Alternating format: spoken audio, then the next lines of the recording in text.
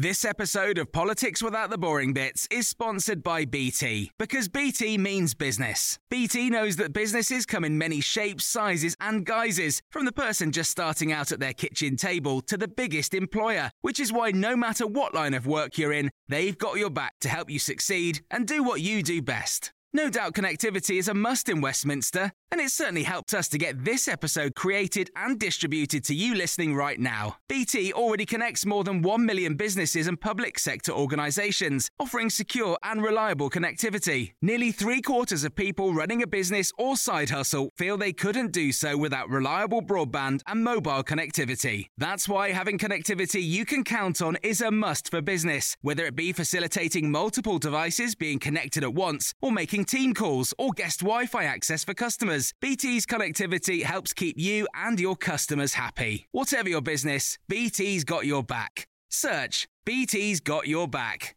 This episode of Politics Without the Boring Bits is brought to you by Luton Rising, owners of London Luton Airport, the UK's most socially impactful airport. Find out more at lutonrising.org.uk. Welcome to The Times. To find out more, head to thetimes.co.uk. This is the opinion podcast from The Times. I'm Philip Webster. I'm the editor of The Times Redbox Bulletin and the Redbox website. I'm standing in for Tim Montgomery, who's away on holiday. Today we have David Aronovich, our award-winning columnist, Suti Jaga, deputy foreign editor, and Lech Mintoff-Chiz, who is the digital news editor.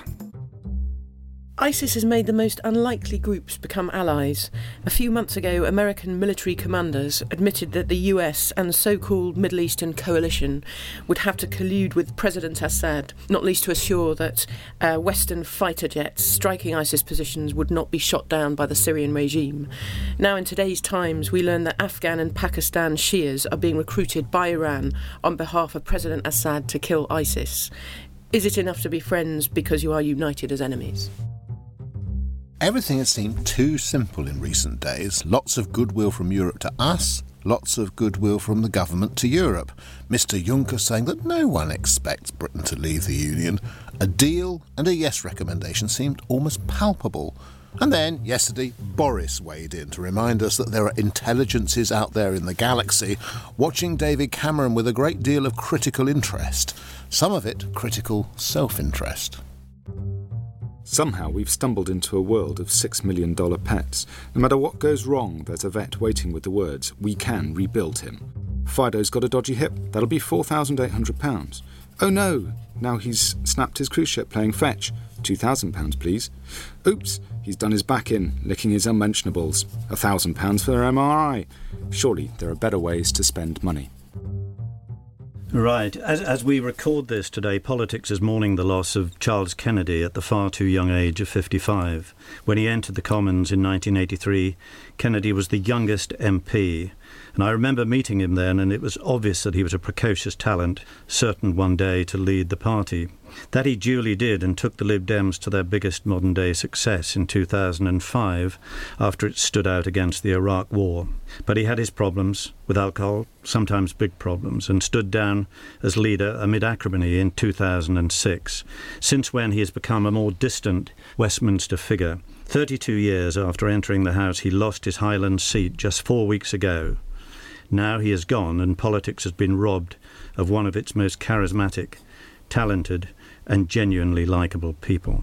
David, it's a sad day, really, for politics. Yeah, it is a sad day. I mean, it is interesting. I met Charles Kennedy a few times, actually in quite sociable circumstances, including in doing an event in Paris together with his family with him.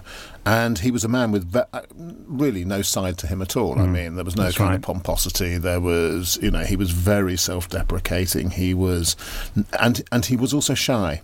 People have picked up on that. But, you get this sort of great public front, and he was very, very good. He was one of these people who would kind of click into something else when the cameras were on, and it was attractive. But he actually was a nice man. Yeah, the tributes have been pouring in this morning, and sometimes people say things on people's death because they have to. It's the done thing to do. You had the feeling today that those tributes were pretty genuine, every one of them. I think so. I mean, we're a cynical old bunch and so on, and we've seen most kinds of politicians and most kind of public figures and so on, and most of them are far more likeable than people think that they are, but he was right up there with the most likeable. Yeah, absolutely. OK, let's get on with business. And Susie, yes, it's always said that your enemy's enemy is your friend. Do you think that's justified in this case that you're talking about here with the battle against ISIS? And while we're at it, how is that battle going? Well, I'm not sure it's justified. It's just it strikes me as just being extraordinary that the fear of ISIS is forcing so many existing enemies to pretty much hold their nose and put aside their differences in an albeit very unpalatable alliance, and that this is manifesting itself in all sorts of sort of cat's cradles all over the region. So, for example, the West doesn't seem to be that unhappy about the fact that Iran is playing an increasing role in propping up the Assad regime, partly because the idea of Assad falling is so terrifying. There isn't really a rebel group that the West could pretty much rely on as being veritable and being robust enough.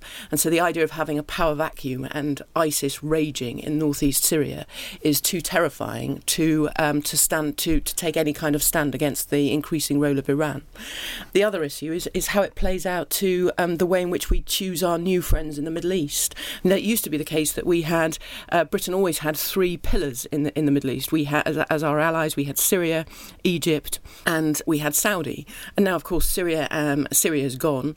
Egypt has seen the most extraordinary convulsions, and the issue is whether or not we need Sisi. With I don't know if you saw in today's Times, but extraordinary. It was an Egyptian state-funded agency which admitted to an extraordinary number of, I think it was over 4,000 people since the military coup have been killed over the last 2 years, half of whom were Muslim Brotherhood. And you look at those numbers, which, as I say, the government had admitted to, and think, gosh, can we really hold our nose with Sisi, or is it the case that we need Egypt to such an extent because we have so few other friends in the Middle East in the face of one of the most terrifying terror groups there is going? Overall, I mean, do we have any real idea of how this battle against ISIS is going across the region? I mean, are ISIS extending their tentacles everywhere? How is it going? And America goes off and on. Sometimes we hear from the Americans, sometimes we don't. And I imagine as we get closer to a presidential election, we're not going to hear too much at all. The issue of America that you point on is very interesting because there's no coherence in terms of their position on striking ISIS in Iraq and in Syria. And part of that is because I believe America does not want to have a public, coherent foreign policy that would see American fighter jets and American troops active again in the Middle East. So it's in their interests to not articulate that. But to look at it specifically, American fighter jets will strike ISIS positions in Iraq only when they are supporting the Iraq regime, the Iraq army. But in Syria, they will strike independently, so they will strike ISIS positions such as Raqqa. But the Americans have quietly admitted that they're already running out of targets in Syria. So there isn't really a coherent strategy. In terms of your other question, which is how far is ISIS progressing? Well, it's very interesting the way you express that question, because it's as if you've bought into the idea that ISIS, which is in fact an Islamic State, which is how they want to be recognised as a coherent group. Actually, they are a ragbag of separate rebel groups who all claim allegiance, but it's difficult to know what that allegiance means. And when you look at it on the ground, you can see that ISIS is making tremendous gains in Syria. It's now approaching very close to the Turkish border, which truly is terrifying and would present a terrible problem for Erdogan in the upcoming elections on June 7. But separately, ISIS is also gaining a number of strongholds in Libya. And when you look at the fact that there are two rival governments in Libya and there's no real control of that country, and the east and the west are controlled by separate governments, and the south is also a mess, that's even more scary. David, what's your thoughts on these unholy alliances, and is there any chance of them? it's what happens when you have a vacuum, isn't it? It's what happens when you haven't had a coherent Western policy effectively in Syria since probably 2011, since the beginning of the uprising against Assad. There's been a series of hopes and slight kind of putting a certain amount of hope initially in certain rebel groups. This wasn't backed up with any significant degree of force.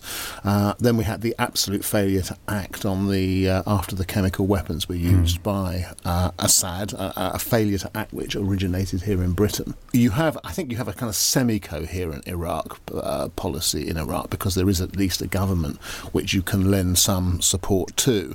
And I suppose, and I've heard the argument made today, that the business of re-equipping the Iraqi and also the Kurdish autonomous region armies and military forces is taking a little bit of time and so on, and that whereas ISIS, Islamic State, are managing to take some places, they're also losing places in Iraq. But Susie's absolutely right. What's going on in Syria is a completely different matter. I mean, it's pretty clear that Assad is beginning to run out of troops. If you based your civil war on the fact that you were going to recruit mostly from a minority of the population in the first place, and you then lose significant amounts of territory, the capacity even of that state to run a civil war for any very great length of time is reduced. So it's hardly surprising, really, that into that space step all kinds of possibilities, all kinds of alliances, all kinds of people competing for interest. Now, of course, in the short term, the question is whether or not, not just the West, we're not just talking about the West, we're essentially talking about, if you like, the kind of organised world that has a sense of responsibility for other parts of the world, or can see what the impacts are going to be. After all, a lot of these people coming across the Mediterranean are coming from Syria. There's a fantastic report which we've got about the Syrians turning up on Greek islands, etc., coming straight over the sea. The concept that somehow or other you can remain separate from these events in any significant way and let them play out without them playing to you in a world as it is at the moment is a fantasy, and it's being shown to be a fantasy. Like the death of Charles Kennedy sort of reminds us in a way. I mean, this sort of lack of will perhaps in the West, does that flow from the Iraq War and everything, that the fallout from that, the fact that politics... It probably does, but... we're a very scarred nation with regard to that, but I think that just listening to Susie, it made me wonder whether we aren't all rather chasing a shadow in terms of ISIS, that it's been so effective with its PR and so terrifying with its images that it's pushed out and the atrocities that it has allowed itself to be seen to be committing, that we are allying ourselves with all these odd bods and allowing countries like Iran to have free reign, when actually our enemy is essentially a ragbag of criminal gangs all out for themselves to grab whatever they can in whichever small sphere of influence they can happen to snatch. And obviously Islamic extremism at this end of things is something that has to be answered and has to be countered, but you do wonder whether we're actually fighting a PR construct rather than a proper force that can be defeated, and actually whether we're doing ourselves more harm than good by doing so. Susie, last word to you on this. Is there any answer?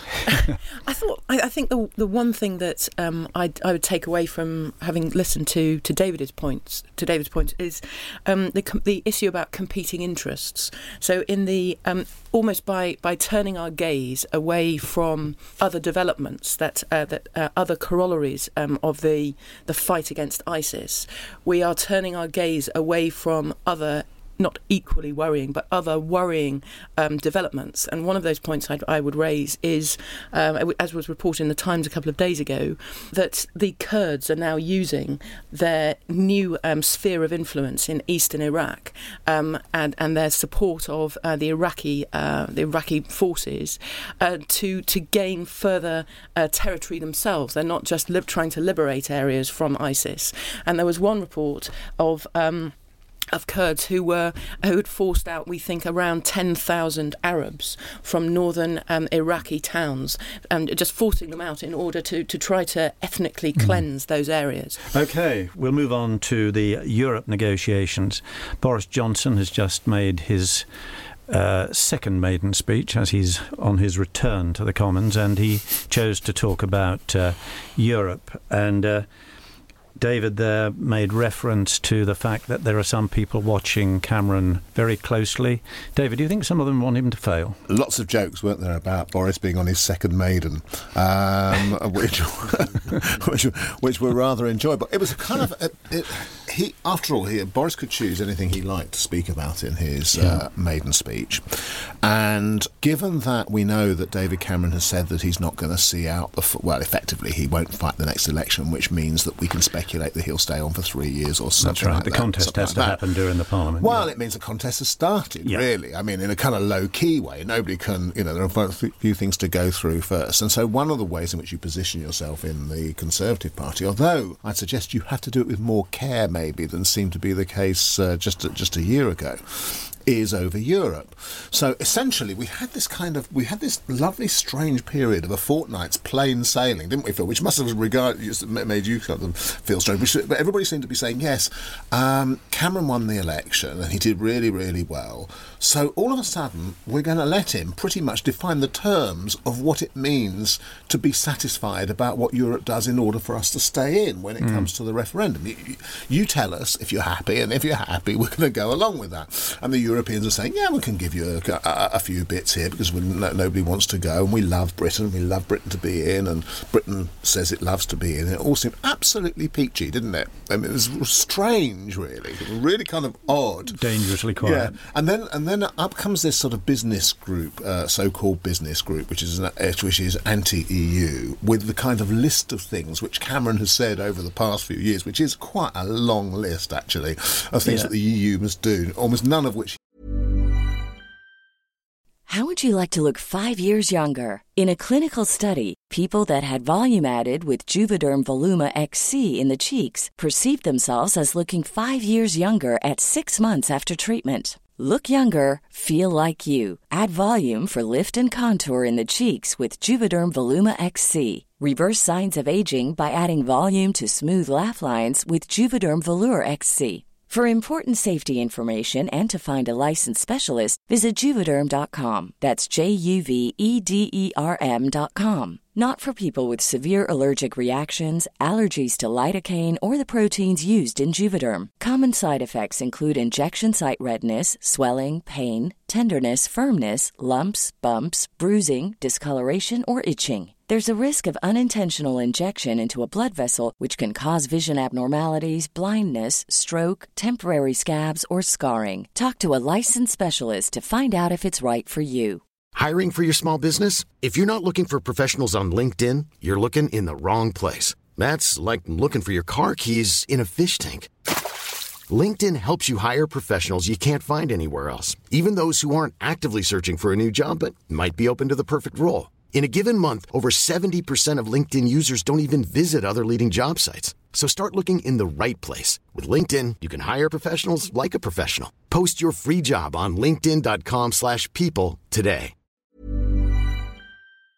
This episode of Politics Without the Boring Bits is brought to you by Luton Rising, owners of London Luton Airport, the UK's most socially impactful airport. Find out more at lutonrising.org.uk. You will get, which of course he'll eventually say was my starting negotiating position, not my finishing ones. And then along comes Boris to say, if you don't get the things that you want, then you must be prepared to walk away, which raises the question, what are the things that we want, which if we didn't get, we would walk away from, which Boris was rather, I think, less specific about. I didn't hear the whole speech, but he was. So there's this combination of making the demand in advance of so to make it slightly more difficult for Cameron, but also sorting out a position for Boris as a kind of, as a serious person within the context of the Tory firmament and so on. So I can say, in a way, you had two really kind of funny weeks, and now it felt a bit more like the Tory party as you think it's going to be. Just to jump in, the next couple of weeks are going to be fascinating because, I don't know if you agree, David, but it strikes me that after Cameron's schmoozathon, across, to use Boris's word, I think, across the EU, where we had a sort of fairly soft soap platitudes, lots of press conferences, flags and handshaking, that actually the devil's in the detail, and that at the summit on the 25th, I think it is, that Cameron is going to actually have to show some degree of detail, and it'll be at that point when we see what sort of treaty change is he looking at. Is he just going for treaty change on migration, on benefits, or that when we actually see in detail the demands that he thinks he's going to put forward, that will crystallise some of the real awkward squads. My own view is that Cameron is asking for nothing like enough as far as any of the Eurosceptics are concerned, and he's boiled them down to about 4 things that he knows he can get. Very sensible to ask for things you know you can get. Which is why we're seeing the business group and others. Also, it looks to me as if all the candidates who could eventually challenge for the leadership can only do so from a standpoint that Cameron hasn't got enough. So, which is why I would have thought MPs will regard Boris's intervention as particularly. On Red Box this morning, our dear colleague Matthew Parris says that Cameron should grant the Cabinet freedom to speak out now, not to do it nearer the time, because he'll be forced to do it anyway. Matthew's view is that in the end, Cameron will have to give ministers freedom to avoid mass resignations. Therefore, he should give it to them now. Do you have a view on that? It's going to be a massive bun fight, no matter what he does. Delaying it, I can see the argument both ways. Frankly, I think really it's a matter of a man facing execution, being told, do you fancy your last meal now or in an hour's time? It's sort of nerdling around the edges. Personally, I'm completely fascinated, endlessly fascinated with the character of Boris himself and these games that he plays and this relationship he has with the public. He pulls a fascinating, brilliant trick again and again and again. He's very. I feel he's quite like Nigel Farage in this, in that he has this. He's managed to get this level of trust with the public. The public. He is, by speaking what people know to be true. What he said is that if Cameron really wants change in Brussels, he's going to have to wield a big stick. And of course he's right. Anybody can see that he's right.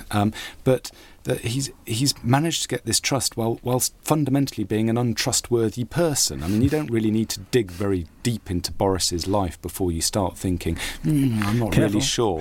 And as for Nigel Farage, I know Susie's desperate to jump in on this one. Again, he says things that people instinctively adhere to and find attractive. Yet this is a man who says, I'm resigning. Oh, no, I'm not.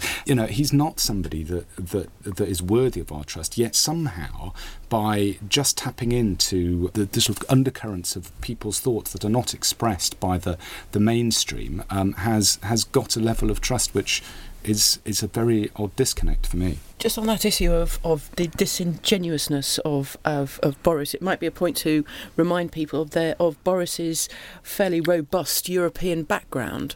He was a European correspondent. His father was an MEP, and he backed, I think, Ken Clarke, did he not, in the leadership race? One of the most pro-European Conservatives in the last 30 years. So one wonders. Well, I expect if Cameron wins, he will become very pro-European again. But David, what do you think? I mean, do you think Matthew's taken the view here that inevitably there are going to be resignations at the end of this, and there are people who will use Europe to stake out their position for the future? I think it's just a matter of timing.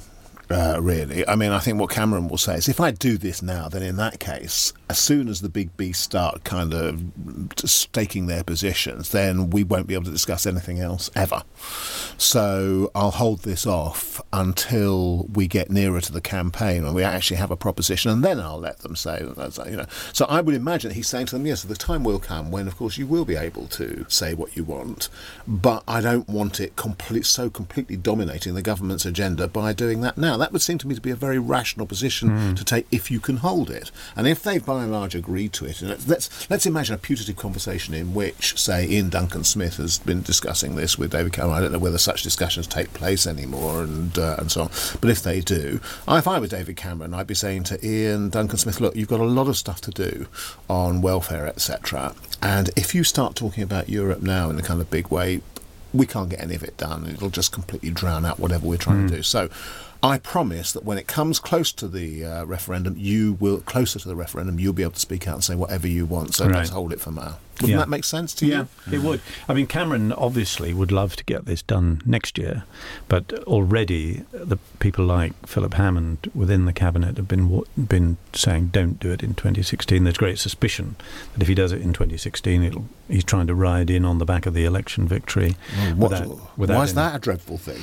But that would make perfect sense. Yeah. Surely the other Hammond. I think Hammond and others are out to make it more difficult for him. But surely the most a parallel process which is happening at the same time, obviously if it's parallel, that's stupid, is that there is a process of trying to drive a wedge through the awkward squad, so that if Cameron can in some way get perhaps Michael Howard or Peter Lilly on side, or just to try to get a Eurosceptic group on side, then that would be part of his battle, would it not? If he can succeed in doing that, that would help, I think, yeah. Let's move on to our third item, and we've got an angry man here. I won't say an angry young man or angry old man, but we've got an angry man here. Lech, tell us why you're so angry about these expensive operations for pets.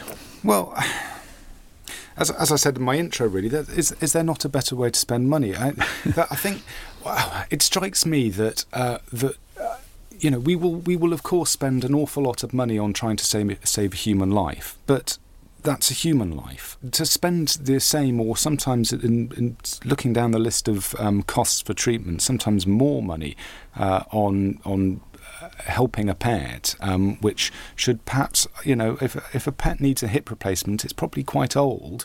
It probably has other things going wrong with it or about to go wrong with it. What's the prognosis for a hip replacement? Well, maybe a bit of extra life. I don't know. Maybe a comfortable life for 3 months or something. Maybe call it a year and a half in dog years. I mean, I just think that you buy an animal. It's your pet. You love it very much. But when you buy a pet, it's not, unless you buy a tortoise, you are buying an animal and a relationship which right at the outset is not going to last as long as you are. So to then lie to yourself and to your other loved ones that love this pet and spend all this money chasing a lost cause of keeping this dribbling, farting creature going for a little bit longer, it's dishonest. It's actually, I think it's quite selfish when there's actually so much more that you could do with these thousands of pounds you can spend on an animal. And I was at a presentation by a helicopter ambulance crew the other day. £1,500 pays for a helicopter to fly halfway across the country, pick somebody up, get them to a major trauma centre and save their life. You give money to Silverline, and which are one of our charity appeal charities, and you can, for the cost of making your goldfish no longer constipated, which was £300 spent by one soul, you can pay for somebody to go and visit an elderly person, or to have a line where people can. Is that not a better way to remember your pet than? David is frowning. If I were to go through your household budget bit by bit and everything that you spend, would I not find all over the place discretionary items that I could argue would be better spent on ambulances? The reason why I ask that, the goldfish thing is a slightly extreme example. I suspect you don't keep a dog. I don't, but I have. Well, if you did, or if you knew a lot about dogs, you'd know that some dogs actually need hip replacements quite early in their life and live quite a long time with their hip replacements, actually. It's not just a factor of age. Unfortunately, it's also a factor of breeds. Now, if you had been talking about, let's say, that is another issue, and that's an issue which the Times has covered quite a lot, which is the inbreeding of certain kind of weaknesses into animals.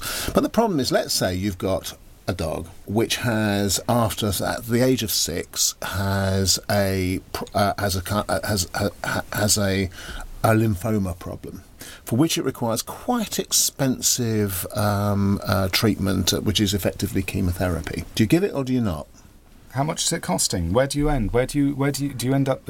Oh gosh, Fido's looking a bit wrinkly. Should we give it a Botox? I don't know. I mean, these. I gave you a specific example. So we gave our dog those drugs for about 2 years before she died. How much did it cost? It would certainly have cost quite a few £100s, and you could make an argument that each penny of that would have been better spent on some better cause somewhere else. I'm not saying that I do not understand that people want to spend money on their pet and that they love their pet. It's the level. It is the extreme level to which this has got. I mean, the turnover of the top 100 vet businesses has doubled in the last 5 years. It's not a matter of, there's something wrong with the pet, right, quick, put it down. I don't obviously you want to take care of an animal, but often the prognosis for treatment is not good. But what would you say in the case of an old lady in her 80s, 90s, living on her own, got a bit of money, enough to leave a little to her children, but the pet is her only friend. I completely get that. I completely get that. I completely get that. But that's where we go back to where I'm talking about. Do you buy a tortoise or do you buy a mayfly? If your animal's going to last you for the rest of your life, I can absolutely see the value in it. I can see the value in pets. It's not that I'm some sociopathic animal hater. I think you are. I think you're evil. Essentially evil. I'm really glad there's an animal lover in this room, because I know there are millions of them at home, and they're probably screaming at their computer if they've not already kicked the screen in at what I'm saying. I was really worried that people would just agree with me in here, but I don't think Susie agrees with me either. I think Susie. I was going to make a separate point, which is that it's not the fault of pet owners and how much they're paying.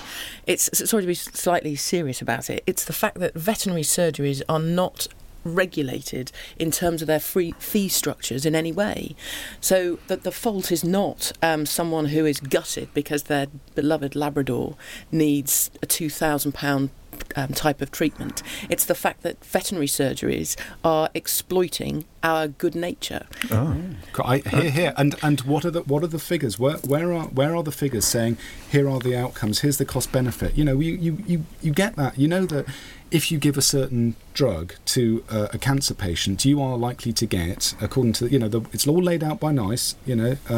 That what the likely outcomes to be, the cost benefit, all this sort of stuff. There's nothing with that. There's for pets. There's no sort of, if you do this treatment to this pet, are you likely to? No, there is no regulatory structure, and that's why if you have a pet and you know that you have to take your pet to the vet, it's as scary financially as going to the dentist, knowing that you could walk out with a bill with certainly three zeros on the end of it. Yeah, I think vets and dentists have the longest period of training, probably longer than hospital doctors. And just one extra point, so though, they deserve to get something. It's a one-sided bet. It's a bit like lawyers, isn't it? You go into a legal action, the only party that's definitely going to win is the lawyer. That's a truism we all know.